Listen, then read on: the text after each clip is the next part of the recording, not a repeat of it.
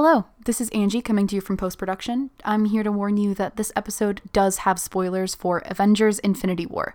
If you haven't seen that movie yet, I advise that you click out of this podcast unless you want a lot of spoilers from the very beginning. So I'll give you a chance to click out now and enjoy the rest of the podcast. I've seen one with a bubble gun, which is really funny. Oh, yeah. Because that's, like, not even a part. Yeah, it's not an important thing, but it definitely is. Also, there was one uncool spoiler I read today, which I was like, I've seen it, but you're a dick.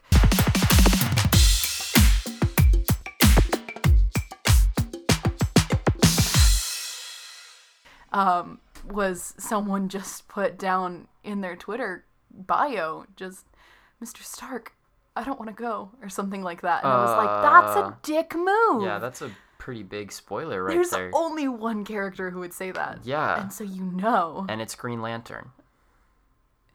That's the wrong universe. Sorry, Batman. Yeah, that sounds more right. Yeah. Could you imagine Batman having a conversation with Tony Stark? What are you doing? What's that glowing thing? Right on your chest. I'm not going to want to hear that back later, but it's fine. There was actually the line, swear to me, in Infinity War. You can watch it yourself and find it. I don't remember who said it, but they said it and I went, swear to me! So... I love the spikes in the audio as we're doing the Batman Yeah, imitation. oh my god, your laugh is just like 6 lines. That's fantastic. Thank you. I pride myself on the lines my laugh creates. But actual bulk of Infinity War, what was your first primary reaction to it? My first primary reaction, until I had to start thinking critically about it for this podcast, I was still reeling from it. Like, it was just reacting to the story. Like, I think that's a mark of a good movie, honestly, is like, I could not focus on the composition, the filmmaking elements, okay. the technical portions of the movie, because I was so enthralled with the story. Like, I couldn't get myself out of what's gonna happen next, like who's gonna die, who's gonna live, like, because I mean the movie opens with them killing Loki, and Loki's not coming back. I've talked to a ton of people who are like, no, he's definitely not coming back. Yeah, but Loki is for sure dead. The people who died, and people who watched will know this. The people who died and didn't disintegrate are definitely dead. Yeah. I don't think there's a universe in which they are alive. Like, shit gets weird and complicated after Thanos gets the Reality Stone, but like before that, if you died, you're pretty much dead. They're very dead. Yeah. I think I would actually be disappointed to see Loki come back. I think a lot of people would be really, really happy, but yeah, no, it reminds me a lot of like the Glenn death in Walking Dead, which I know you don't know about, but it's one of those beloved characters that everyone was like, oh, they deserved a better death, and it's like, yeah, but sometimes people die. That's just kind of what happens. Have you seen Dead Like Me? The TV show. Not. So it's a TV show about this girl who dies. I won't tell you how, because that is a really fun part of the show. Great. Watch it. And she becomes a Grim Reaper under the command of the head Grim Reaper, played by Mandy Patinkin, who I hear is an asshole, but I love him as an actor. Mm-hmm. And every episode she gets a sticky note with a time, a name, and a place. I think they call it like ETD, estimated time of departure, or estimated time of death, or something. Mm-hmm. And she has to go to that place, find the person at the time, and then take their soul right before or right after they die. Preferably right before, but yeah. So it's just every episode has all these weird deaths. Mm-hmm. But sometimes people just like die in their sleep. Like, she just goes to someone's house and just like takes their soul. Yeah. Mm. Same thing with like 6 Feet Under. Like. Mm-hmm. Yeah. No, I think that's a really important aspect of some cinema productions or film productions is writers need to sometimes remember where they're trying to center their reality. Because obviously the Marvel universe is not the universe we live in. We don't have Tony Stark's or Iron Man or Captain America. Not yet. Yeah. The Captain America one might be a little hard, but we don't have those people in our world. So obviously as audience members, we have to forgive them for some things. We have to forgive and accept that superheroes exist, and that's a part of that reality. Mm-hmm. But it's also partly accepting that these crazy, fantastic things can happen, but it has to be grounded enough in our own reality that we can still relate to it. And a lot of film producers and a lot of writers for film often give these heroic, memorable deaths to people we care about as audience members, which is what people want, that justice that the audience wants. Mm-hmm. But at what point is it, this character would not realistically live? Yeah. And this character would not realistically get that grateful death. Yeah, Loki up against Thanos, someone he's double-crossed, 4 times at that point? Mm-hmm. Absolutely, for sure dead. I knew he was going to die the second he, the dagger thing. Yeah, the dagger. He pulled out the dagger. I was like, you're really, Once he started blowing smoke up his ass. Yeah. About, I swear loyalty to even Thanos knew he was about to try and make a death kill attempt. And knowing Thanos, of course Thanos isn't going to give him an honorable death. Yeah, he's going to fucking strangle him, Exactly. If it was some heroic death... I'm going to tie you to this chair and have a laser slowly approach your side. Exactly. While I explain my evil plan. No, I'm just going to strangle you until you're dead, Yeah, and I think that was an important thing to see at the beginning of this movie, which I think set this movie apart from the other Marvel movies. It was kind of a hey guys, no one's safe. Yeah, we're cutting the shit out. This is not... The plot is Thanos wants to kill half the universe, and he might do it. Yeah, which he does. And he does. He does it. He does it. We'll get to that. Yeah, we'll keep talking about that. There's a whole bunch of theories with that, but for me, I was an OG Avengers fan, so I was the kid who went to all of the movies with their parents. I went to all of the original Captain America movies, all of the original Iron Man movies, all of the core Avengers were my shit. They were the people that I liked and I loved to see. Honestly, I think the only one I didn't see in theaters was Thor 2, which I hear was really bad. Which one is Thor 2? The Dark World. They introduce the Reality Stone, but they introduce it as the Aether. I was going to say, I don't even remember that one. Yeah, it wasn't good. All of the Iron Man movies I watched on purpose because he was the original. He was the man who brought Marvel superheroes into our lives. Mm-hmm. And so I remember all of Iron Man, and Iron Man is still probably one of my favorite superheroes for sentimental reasons, and I know there's a whole fandom for the Captain America fans in and of themselves. They're an army marching, but I don't know. I think Iron Man has always had a place in my heart as my first superhero that I really saw. I think the reason why is I saw my dad in him. I could see people in my life that I loved in Tony Stark. He was human. And I really liked that. So seeing Tony Stark have such an impact in this movie was really cool for me. Yeah. And I've said it before, I was never a Spider-Man fan.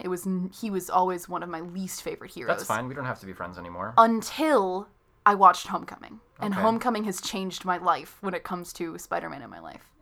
So I really appreciated it. But knowing that, that's pretty much the extent of my Marvel fanhood. As you know, I didn't get to see a whole bunch of the other previous movies. I didn't see Doctor Strange, I didn't see Thor Ragnarok, and I didn't see Kill Me Later, Winter Soldier. And I fully intend on seeing I paid half attention to Winter Soldier. Okay. I didn't really care about Bucky, but then everyone else seemed to. Oh, also Civil War. I haven't seen that either. Oh, that's important. Yeah, that one was important. And I fully intend, please don't come at me anywhere else, but I fully intend to watch them. It's just they weren't priorities. So watching this movie, I did get some of that distance of being able to look at some of the cinematography and other aspects of the film besides the story. And here's where we're probably going to fight, is because I did get bored some places. Really? I did. When did you get bored? There was so much going on that the only storyline I enjoyed following was Thanos. Where if he wasn't on screen doing something, I pretty much didn't care. There was a couple times when Captain America brings Vision along with the rest of the gang over to... Captain America brings Vision to Wakanda. Wakanda. Thank you. I don't know why I was thinking Wakanda. I could not think. Anyways. To the Sinnoh region. To the place where... No. I really enjoyed watching the storyline with Vision and Scarlet Witch. Angie Talks, take 2. Scarlet Witch. But it seemed few and far between, and I think, while I understand this was a war movie, of course there's going to be a lot of fighting, I was more interested in all of the tactical parts of this war than I was the actual fighting. Mm-hmm. I really like how realistic the war fighting seemed. Like, they have...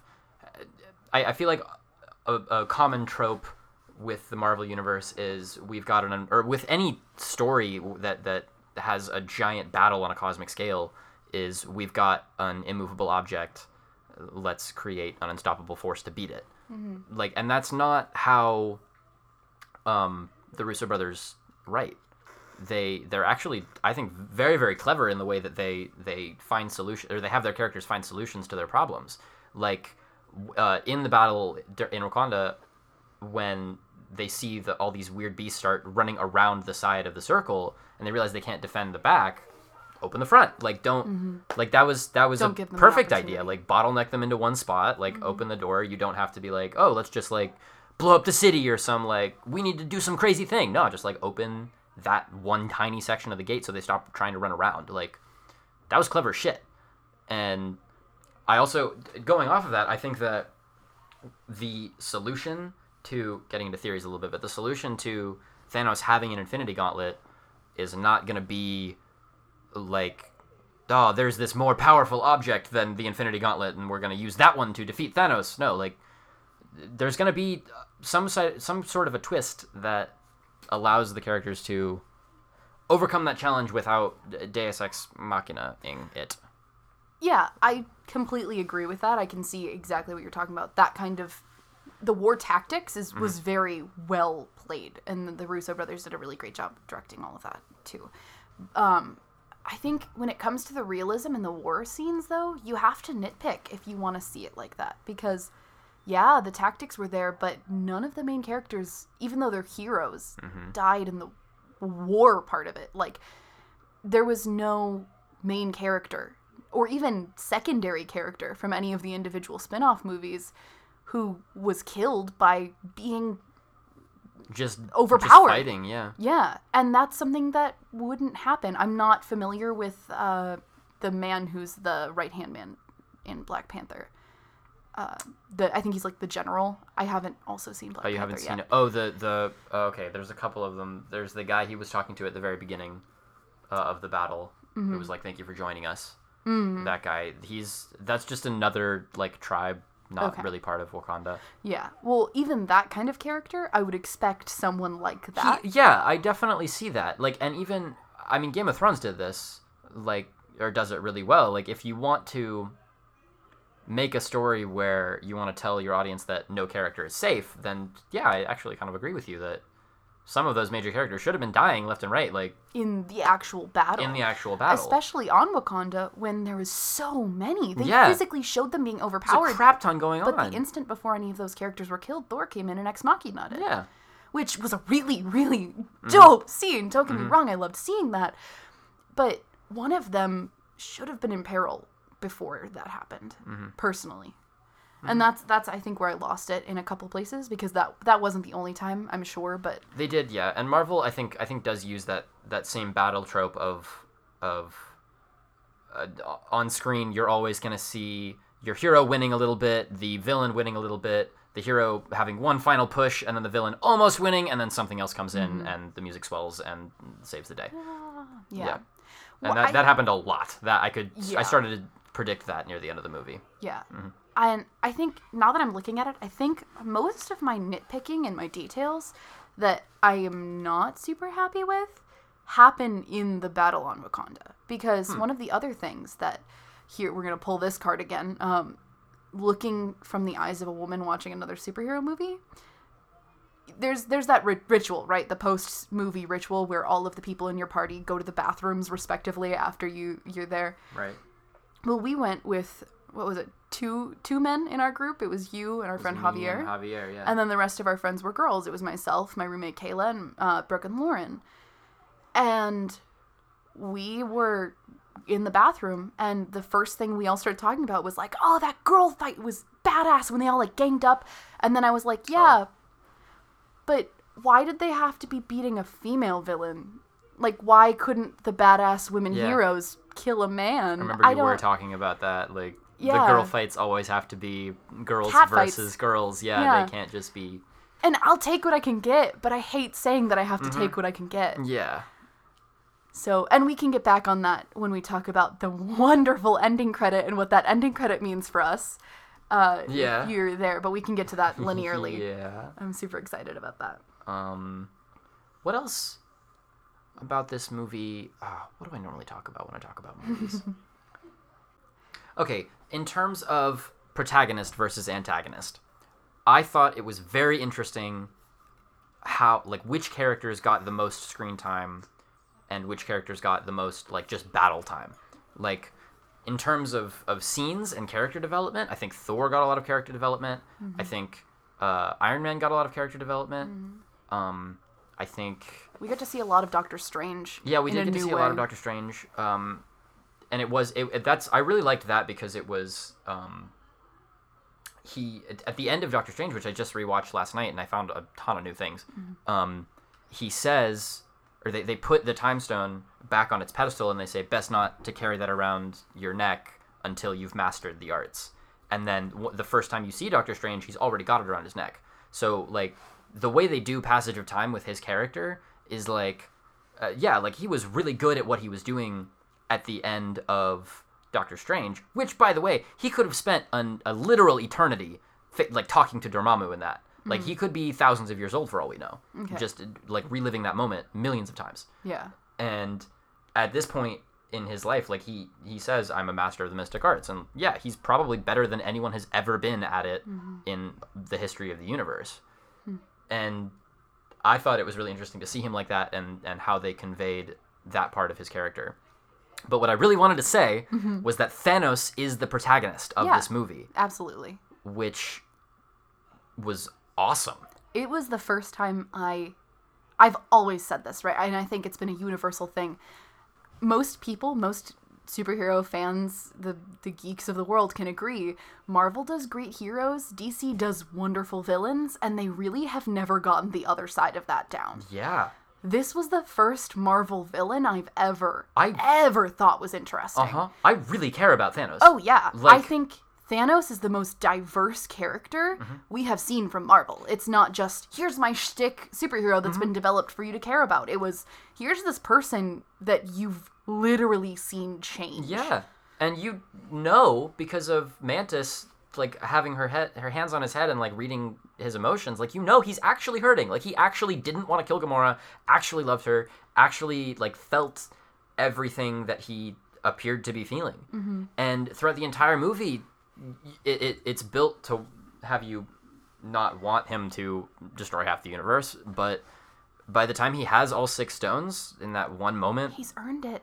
He's earned it. I would have been disappointed to have him get that far and then, like, get his hand cut off or something. Like, I wanted to see him snap his fingers. I wanted him to succeed at that point. And that moment, yeah, you knew it. You saw Thor and you knew he was gonna... I was scared for half of a second that Marvel was gonna do their Marvel thing and have it be like, oh, they can't... Exactly what you described. And then the instant I saw Thanos' eyes, and this is how I know the CGI and the acting, the voice acting... for Thanos was so amazing, was because I saw Thanos' eyes and I knew he was going to do it. It was gone. Any worry I had was gone. He was going to do it. Yeah. And I think that's so interesting. He was there. Exactly. And I think also he struggled a lot with whether or not he even wanted to. Like, there was. I think killing Gamora was the most we ever saw of that, but I think at a certain point, like, killing half of the universe? Like, that's a big deal. Yeah. Like, I think he definitely had, somewhere in his character, some bit of hesitation. And I think Thor stabbing him in the chest like that probably, like, pushed him to do it. Like, I have to do this right now. I can't have my moment. Because he did have a solid, like, 5 seconds after he got the last stone where he could have snapped immediately. But he didn't. He waited. And he gave Thor time to hit him. And I think you should have gone that... I think, honestly, you should have gone for the head. Wasn't a line saying... It wasn't like a quip. It was like, I got this far, and I expected someone to kill me along the way. And you could have, you dumbass, this is your fault. Like, I completely disagree. okay. I think that the killing half the universe part was not the part that made him trip. Because he's done that. He's murdered half of billions of people already. Sure, on a planet scale. And he's done it in a much more gruesome, more morally gray way. He's done it physically. We saw that in all of Gamora's flashbacks. And what he did with Thor in the very beginning. We've seen him physically look at himself murdering these people. So I think knowing that they would just vanish wasn't the part that was hard for him. He's seen much more. He's taken away much more from that moral standpoint. I think what did it was knowing that once he did it, it was final. That this was truly the most unbiased way. And I think he was not scared of the fact that he could have not been doing it, or scared of the fact that he finally could. I think he was scared of just the sheer power it gave him, that he doesn't have to put in the work. He doesn't have to think of it. But in having that benefit, he has to think about it forever. There's the scene after he does it where tiny child Gamora looks at him and says, "What was it worth? Or what did it cost you?" And he says everything. And I think he wasn't afraid of killing half the people. He wasn't, oh my God, this power. He was afraid of, my life and my guilt will never be the same after this. Because he didn't even give them the respect of physically murdering them. Mm-hmm. He just willed them away. And he didn't even know who it was. Yeah. And I think that development in Thanos is really interesting. But you can only see it through Gamora. And that's why I think when he killed Gamora, I did think that scene was lacking something.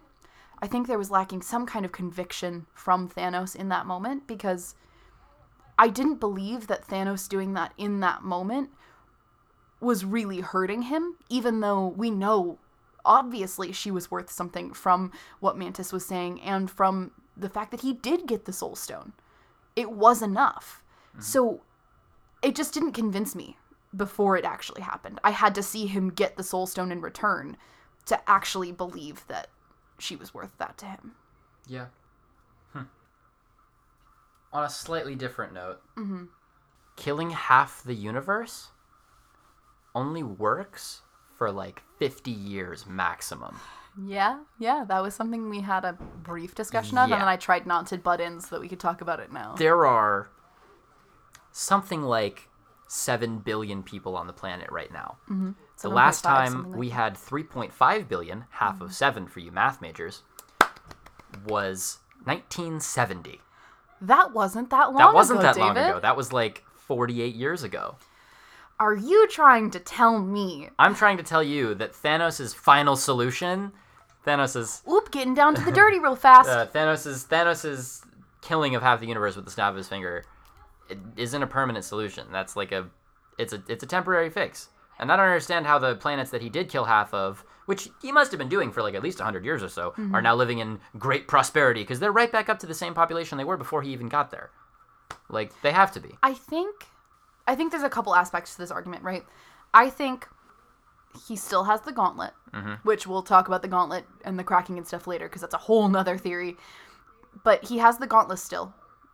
And assuming that nothing is wrong with it, he has the ability to do it again.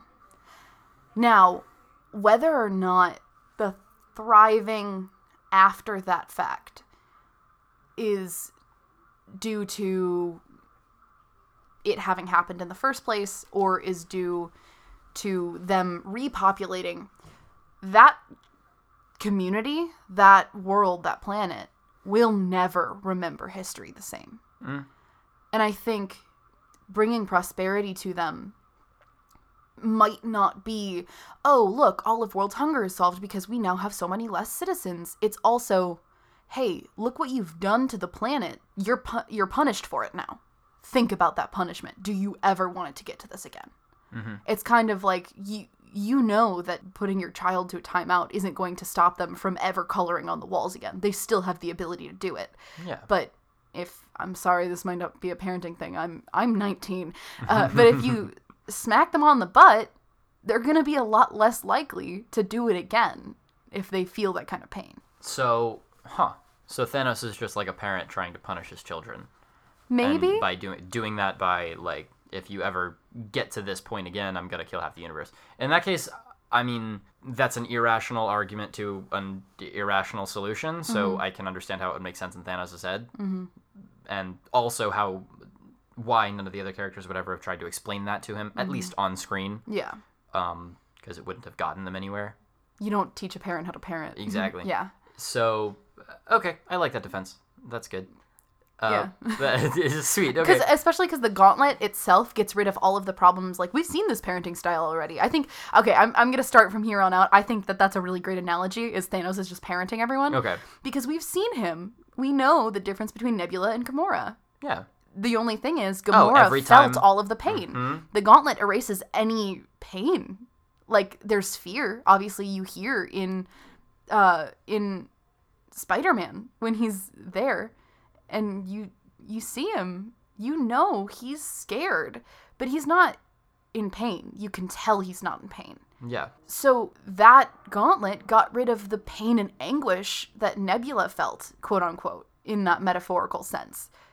So he's in a way learned from his problems parenting his two actual, quote unquote, actual children. Yeah. And he's made a change to make it work.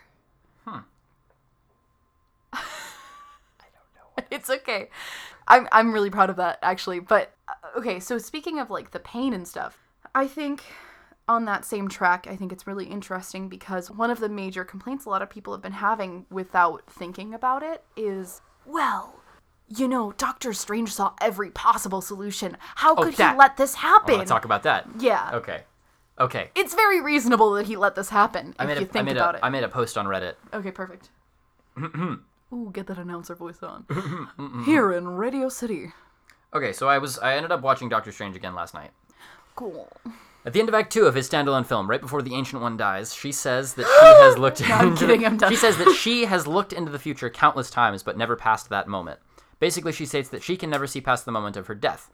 Now, in the comments, people have given me shit for saying, well, she didn't use the time stone. Okay, what did she use then? Like, there's no other time travel. How would she do it? How would she do it?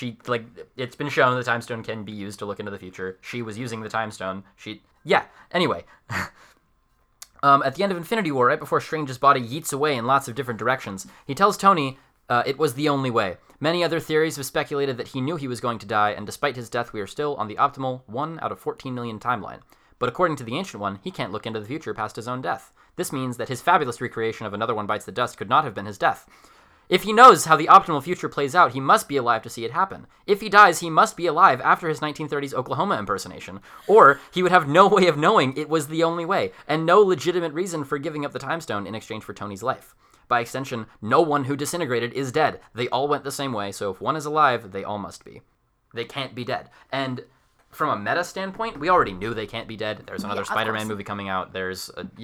We know that they're not dead. Mm-hmm. But that's a proof that's not like, well, they're making other movies. Like, I think they could be making trick movies. That's my theory. I think Infinity War 2 Yeah, I was waiting for you to bring this up. is coming out in like a month. I think they're going to announce it. Oh, you've extended that deadline? You don't think it's going to be this Friday? Okay, shut up. I think that this Thursday they're going to release the name of the next Infinity War. And they're going to say Ant-Man and the Wasp is a joke movie. That's the release date of Infinity War Avengers 4. I don't think Ant-Man and the Wasp is actually happening. But I like Paul Rudd. Have you seen Celery Man? No. You need to watch Celery Man. I'm going to watch Celery Man now.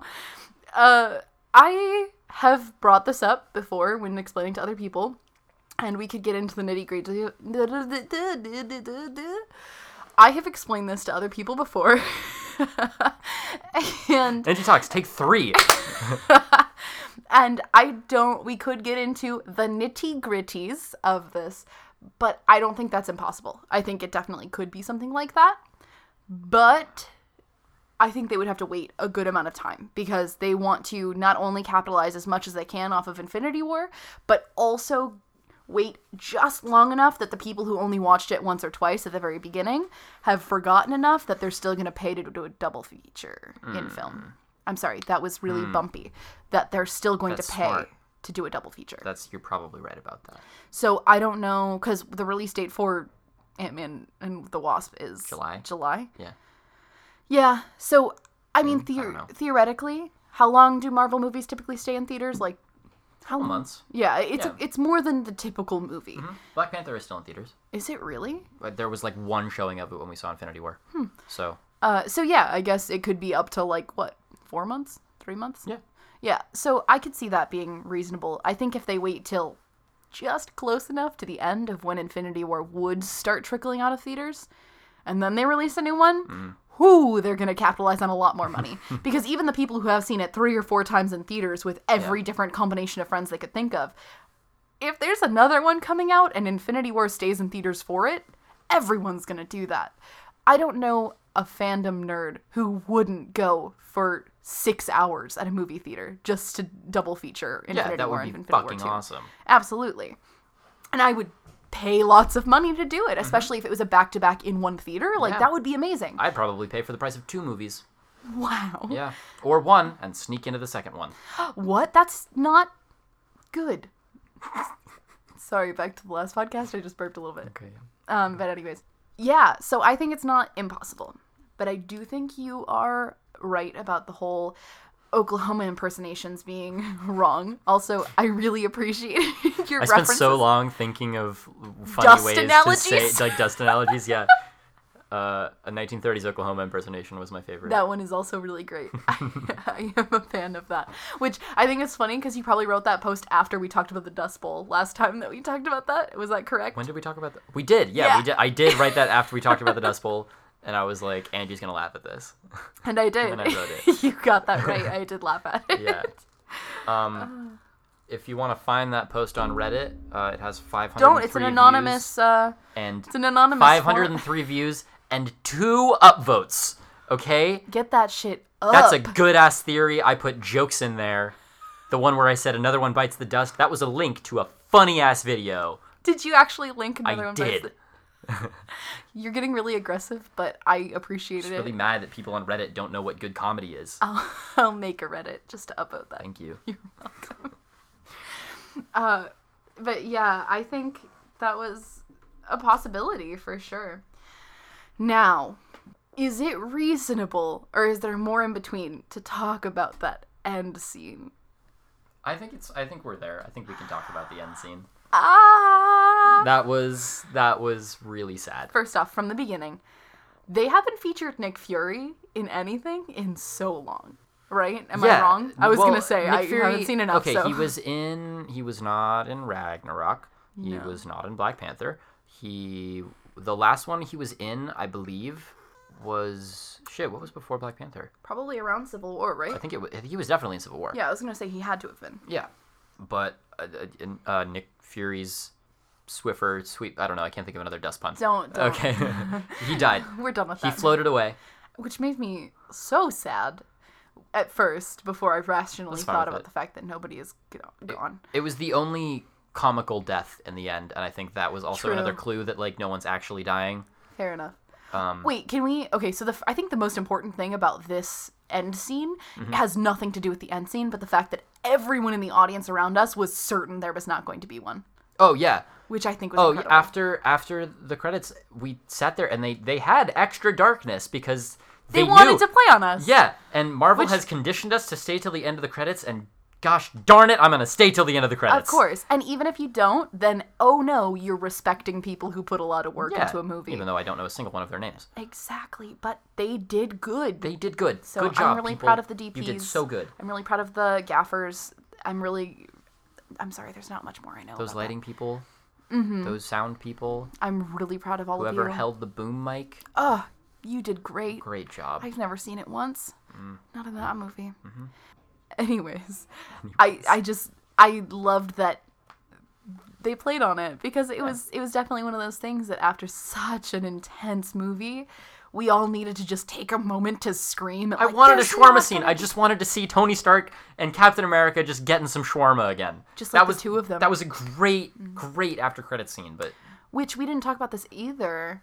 None of the original Avengers faded. Oh yeah, they're all still alive.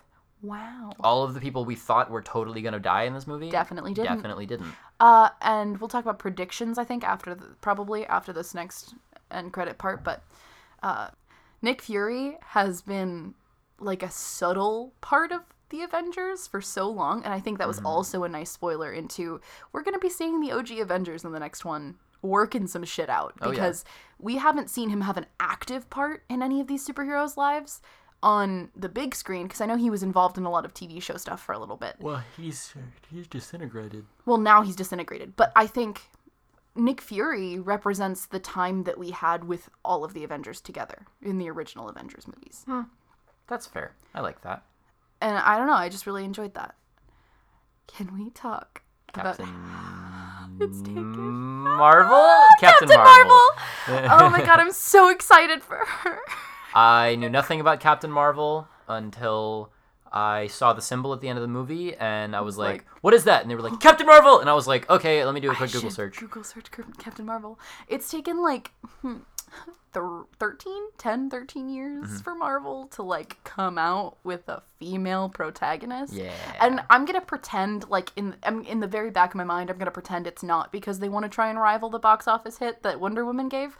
But even though I know it definitely is, they definitely want to rival the box office hit. Absolutely, just like how DC tried to capitalize on the dark humor in Suicide Squad once we had a wonderful movie come out with Deadpool. But yeah. I'm still really excited. They best learn from Wonder Woman and bring a female director on set, because if they don't, they're looking at some major downfalls. I think we're a little late, obviously, to talk about the bandwagon for Wonder Woman, but Wonder Woman was what it was because of the people involved in that, and it was a very female-heavy. It was all right. It was a good movie. I enjoyed myself. There was definitely times when I was upset at like the logistics behind Wonder Woman, specifically she still needed a man to gather her strength at the end, but it's fine. Yeah. But until the very end, I think Wonder Woman pulled off what it was trying to do. And it definitely was far ahead of any other superhero industry because, you know, they showed a woman hero. So I'm excited for Captain Marvel. I personally, I am going to sound super sexist saying this, but I have always thought that you know, it's certainly a wonderful thing to want representation and to have representation from all sides. Diversity is great. Everyone should be equally included. I love that. Woo! I'm a white dude. But with respect to superhero movies, I never really understood the difference between having a female lead superhero versus a male lead superhero.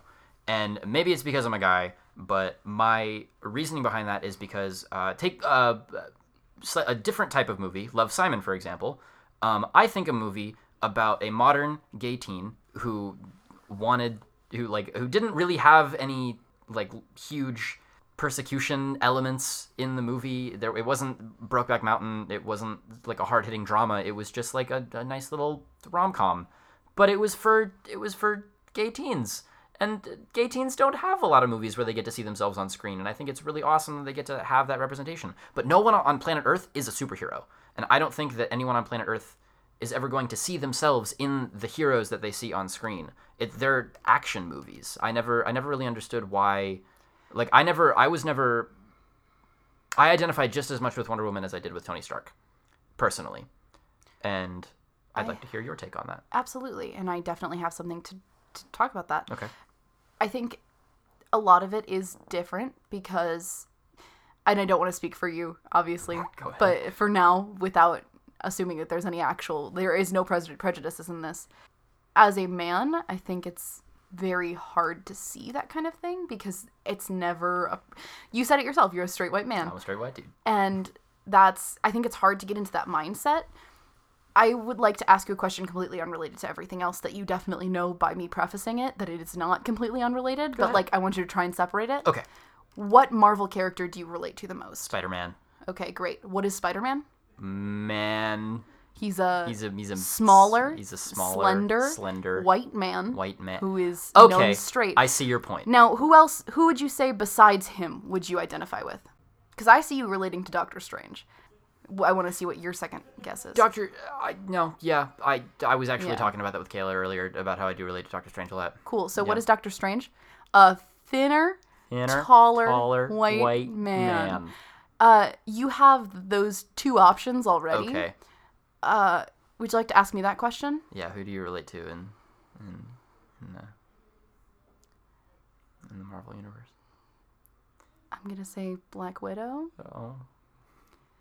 because she's a woman. Okay. Can I just I tell could you, say Gamora, Can I just tell you that I don't but think she's an alien. anyone has ever explained this to me better than you just Yeah. did. So that's the thing. And there are obviously in Black Panther now there are some amazing women characters. Yeah. Lupita Nyong'o? I'm sorry if I'm Nyong'o. saying that wrong. I don't know. She was in Black Panther. I know the woman who plays Michonne in Walking Dead. I can't remember her name for the life of me right now. She's in Black Panther, and those are two beautiful, amazing characters for Black women to relate to. Mm-hmm. And I'm not going to complain about representation of white women compared to Black women because you can't hold a candle. Yeah. But when it comes down to it, that's 3 human females for women to relate to. Yeah. And Marvel is not the worst anymore. Like DC, there's Wonder Woman. Yeah. And that's it.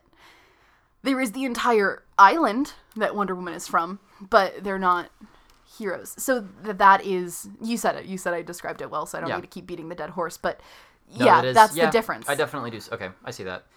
Where it's like you can answer that question. They have characters. They do have characters, and seeing yourself on screen is a big part of enjoying a film. Because another thing that I enjoy, I think I like seeing the diversity that Marvel has in its heroes. Mm-hmm. There are amazingly realistic heroes. Peter Parker is not a huge buff superhero. Peter Parker is not Thor. Yeah. And people who aren't super buff men, and I'm sorry, I'm pointing to David, but he knows he's I'm a skinny little dude. 6'3", 6 foot? 6'3"? I don't know. I'll take it. What is height? 5'11", but on Tinder I'm 6 foot. Hey, that's a good song. Anyways, like, that's a really great character that you have the opportunity to relate to as a hero. Like, that's amazing. Then we also have, like, our friend Nate down the hall who goes to the gym every day and can relate lightly to Thor. Like, he's not obviously as big as Thor. Those people have trainers upon trainers to help work them with. But there are those traditional heroes. There are Peter Parkers, there are Doctor Stranges who don't even have the musculature for gymnastics. Like, let's be real. I love Benedict Cumberbatch, but, like, he's a realistic man. He doesn't have a ton of muscle. He doesn't have, like, I'm sure he's a fit guy, but that's great. And then you have Paul Rudd, who is a dad, which is amazing. And I don't think anyone can argue that Paul Rudd is one of the most amazing people on this planet, and don't even try and talk because I'm not going to have that argument. I don't know anything about Paul Rudd. I love Paul Rudd. Anyways, so there's so much that Marvel already does. Yeah. And then there's like 3 women who all look generally to have the same body. Mm-hmm. I'd greatly enjoy, so assuming Ant-Man and the Wasp and Captain Marvel do come out. I really want another Ant-Man. I'm sorry. I'm actually getting a little bit more and more hyped for it the closer we get, honestly. But there's, in terms of female representation, I think that something that Marvel is just now starting to capitalize on is creating characters that aren't necessarily the protagonists of their movies, but they're still big parts. Mm-hmm. Like the Wasp in Ant-Man and the Wasp, or because Ant-Man is, and then Adam Warlock in Captain Marvel. Adam Warlock's probably going to be in it, and do we know who plays Adam Warlock? I don't know if we know Captain Marvel's anything cast. about Captain Marvel, but that'd be cool to have a female Adam Warlock. That would be dope. Like, why the fuck not? And I think you make a really great point. Like, they're doing a great job of capitalizing on different women and other representations, not just women, like different ethnicities, different backgrounds, different sexualities in side characters who also get a lot of screen time and, to be fair, are kind of more loved sometimes. Like, Zendaya's representation of Mary Jane was one of the audience's favorite part about Spider-Man Homecoming. Was we thought we knew who MJ was, but MJ wasn't the MJ we were hoping for it when we first started watching. And then Drax, she was. And then Drax is one of like the oh my gosh, best characters in the MCU. Like and definitely I think that's a huge positive that Marvel is bringing to their movies. One of the flaws is they can only do so much without creating their own heroes and having people complain about that, because Stan Lee is amazingly talented. He is a wonderful bus driver in this last one, but he's every role on the planet. He's still I'm assuming Stan Lee is straight? I don't know that, but he's a straight white guy. Or he's a white guy. I shouldn't assume, I'm sorry. But he is a white man, and he wrote for so long in so many different cultures and times that you can only blame the timing. Like, it's one man who has a very specific outlook, who's fantasizing all of this. You can't imagine... I mean, it's amazing that some authors get the diversity they do. George R.R. Martin has some of the most amazing developed female characters in his universe, and he's still one guy. But it's difficult. It's taken him how long? And Stan Lee's just pumped out so much in his whole career that I can't blame him for not having that kind of representation written in. It's hard. Have you ever tried writing a female protagonist as your lead in a book or in a short story? I can't write. Either way, whatever it is, it's really hard. So I'm not knocking on it. I understand. I hope that Stan Lee lives a long life. But I hope that Stan Lee's expiration date is not Marvel's expiration date. Yeah. I think the last thing I want to talk about also was, where's Marvel going to go from here? We've got, again, assuming Ant-Man and the Wasp and Captain Marvel are real movies, we've got those two and Avengers 4, and nothing else is planned as of right now. We've got a year left of the MCU, but they're not going to stop. They're making billion-dollar movies. Exactly, which is scary. Yeah, and Thanos is... At least in the MCU, they've built him up to be the bad guy. Yeah. The big bad guy from day one. He was going to be the last enemy. And now we've gotten here. They've actually succeeded in making one of the best movie series, I mean, kind of the only movie series, really, of its type. Like, it's a movie, It's a kingdom. Movie kingdom. And... MK. Trademark. And, I mean... There are other cosmic villains. I read a theory that Galactus might be the next one. Ooh. I think that'd be really cool to pan up to space. And the way the Reddit post said it was the last shot of the after credit scene, just hearing some overpowering cosmic voice going, "I hunger," because he eats planets, and that'd be fucking awesome to have them stop a planet eater. But at a certain point, they're gonna run out of villains to fight. Yeah, and on top of that, even moving forward. You made a good point. They've established Thanos to be the bad guy. That after this, some of these movies, obviously, that are coming out soon, a lot of them have to be before Infinity War, or it's not going to make sense. And they're running out of opportunities, because anything that takes place after Infinity War has to deal with the consequences of what happens in Infinity War. Yeah. I can't imagine the second half of this movie doing anything but kind of destroying the universe. There's no way that it can't do something like that. And I think it's going to be interesting to see what powers come after that. And with the destruction that we're assuming is going to happen after Infinity War, are these heroes ready to fight something more? Are they ready to do something bigger than they barely scraped by doing? They didn't. They lost. So far, yeah. It's definitely a weird and kind of scary concept. I think in that way, Marvel gains a lot of respect because, I mean, DC's not doing it, obviously. DC hasn't come to a peak. I think they're exploring more with their anti-heroes, obviously. And I hope Birds of Prey is good. I think they're still coming out with that. But besides that, they're not really doing a culmination. There was obviously Justice League, which I didn't watch, but I heard tanked because DC isn't known for heroes, so I didn't even try and watch. Yeah. And DC is even less well done when it comes to hero movies. But I don't think they've done a great hero movie since Dark Knight.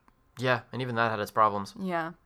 But taking it all back, I just don't know where Marvel can go after this. And I think it's going to be the coolest part of that is finding out where they take it.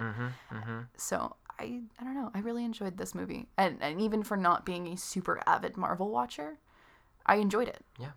Predictions for the name of Avengers 4? I have none. You seem like you do. Infinity Gauntlets. I think they're going to make a second one and use it Gauntlets? to fight Gauntlets. Plural gauntlets. Oh, we didn't even talk about this, but the Time Stone... or what is it? The stone that Vision has? It's the Mind Stone. That shouldn't be real. Oh, yeah! Because we can't... Canonically, you're not supposed to be able to use... a stone on a stone. A stone on a to stone. affect another stone. So the only reason the Mind Stone still exists is because Thanos used the Time Stone to bring the Mind Stone back into existence after it was already destroyed, which should not be possible. But because he did it, I think that's the reason his gauntlet was all charred and burnt up, is because he probably fucked something up. I think that Doctor Strange probably saw that in the future and was like, I think that might be the actual thing. I think that might be the caveat that makes this timeline the one that works. No? You don't think so? It could be, but then why would he have just given up the Time Stone? He could have kept it for an indefinite period of time, probably used it to fight Thanos. But what if he didn't give it then, the order would be different? But then Wanda gets more time to destroy the Mind Stone. Or... then, it happens anyways. Maybe, sure, but I don't... I mean, I guess I don't know if that's the key, but I definitely think that's a part of whatever... Yeah. Yeah. Fair enough. Okay. I know we went a little bit over on this one, but I really enjoyed having this conversation. Boop! We're not making that our thing. That's not going to be the thing. I'm going to do it every time. No. David, please don't. It's so loud.